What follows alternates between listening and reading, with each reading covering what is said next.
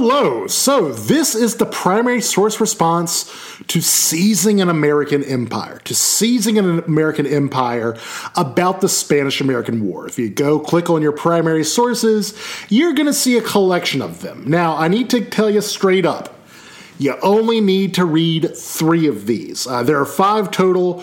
2 of them are not relevant to this particular question. So ignore House of Dollars and Treason of the Senate. The ones you want to be looking at are The War Must Be Ended, Declaration of War, and Anti-Imperialist Platform. So the Spanish-American War was the United States' first foray into really getting involved in world affairs. Like a major world power, we're fighting against Spain, we're trying to get real overseas territory. There had been interest in Cuba for a long time in the United States.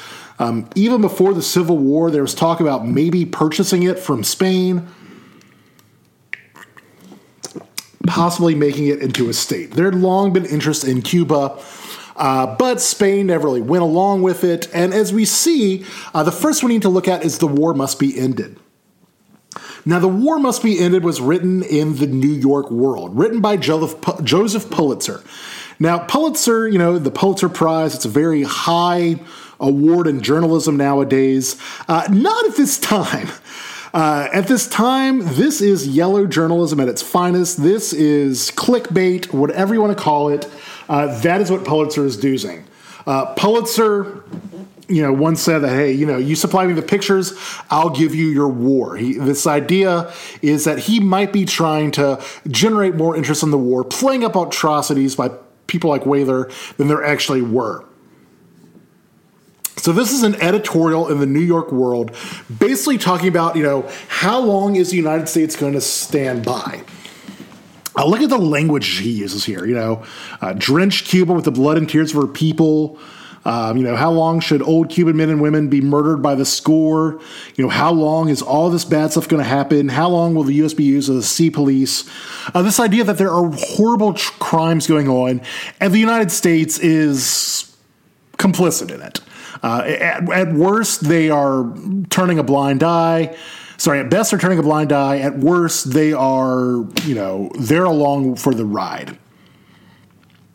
How long should we be indifferent to the hearing of raping and murder? How long should this happen?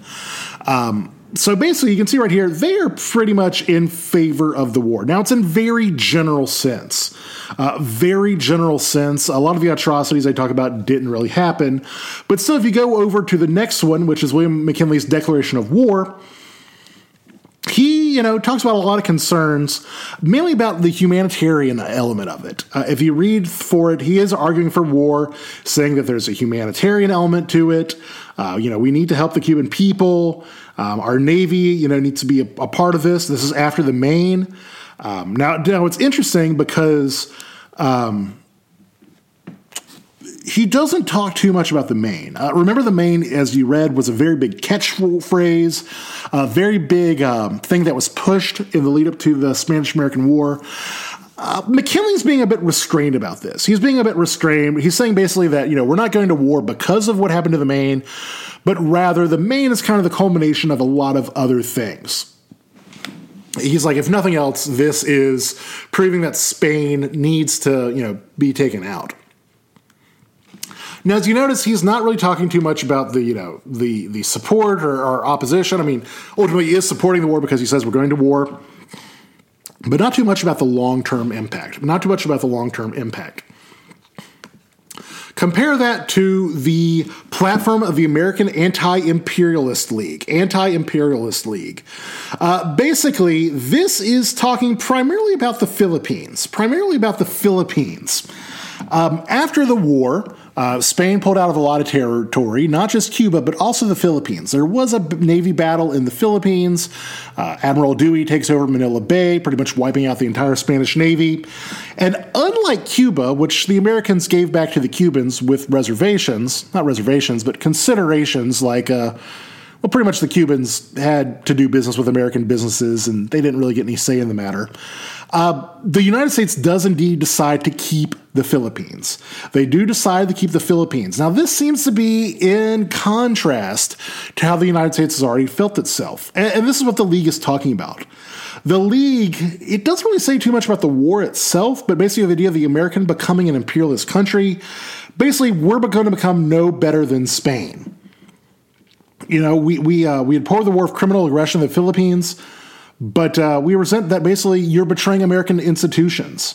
The idea that, look, you know, the attempt of 1861 is to divide the country, and that 1899 is going to finish the job. Likening this to the Civil War. I mean, they're using very strong language. Now, if you need to understand for the second question, what dynamics form the basis of either support or opposition? This is the real question. You could read on the surface level, you know, okay, do they support them? Do they not support them? But you need to understand, what are they appealing to? What is the New York world appealing to? What is President McKinley appealing to? Likewise, what is the League appealing to? These are the considerations I want you to really think about as you read this. This is going to be a pretty interesting one.